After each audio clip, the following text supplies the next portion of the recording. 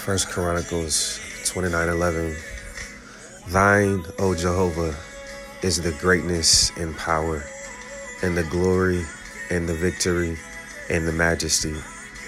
For all is in the heavens, and all in the earth is thine. Thine is the kingdom, O Jehovah, and thou art exalted above all. Father, we thank you for your majesty. Thank you for your greatness.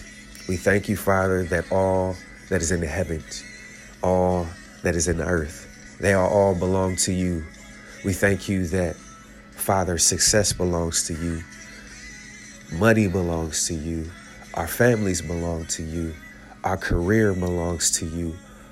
Our lives belong to you. Father, today we exalt you. We lift you up. We say your name should be greatly praised. And so, Father, we thank you that we acknowledge you in our ways, that you shall direct our paths. And Father, we thank you that you're going to add exceedingly, abundantly, above all we could ask. We thank you that you will do exceedingly and abundantly above all we could ask or think. We thank you, Father, that eyes have not seen, nor have ears heard the things that you're going to do, oh Father. And Father, we just agree with your word. We stand on your word. We stand on your promises, and we say amen. We repeat into the atmosphere because, Father, as we say a thing, as we speak a thing, it shall exist. You said that life or death is in our tongue.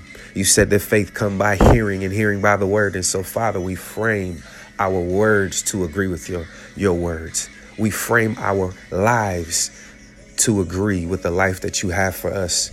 And Father, we call the abundance in. Father, we call the success in. Father, we call the understanding and the illumination to be able to, Father, be in the place that you've called us to be. And so, Father, we have great thanksgiving for those things which are already done that we are just claiming. We are standing on the rock. We are standing on you because, Father, you are all we have. And so, Father, today we agree. We say amen. We say have your way in Jesus' name.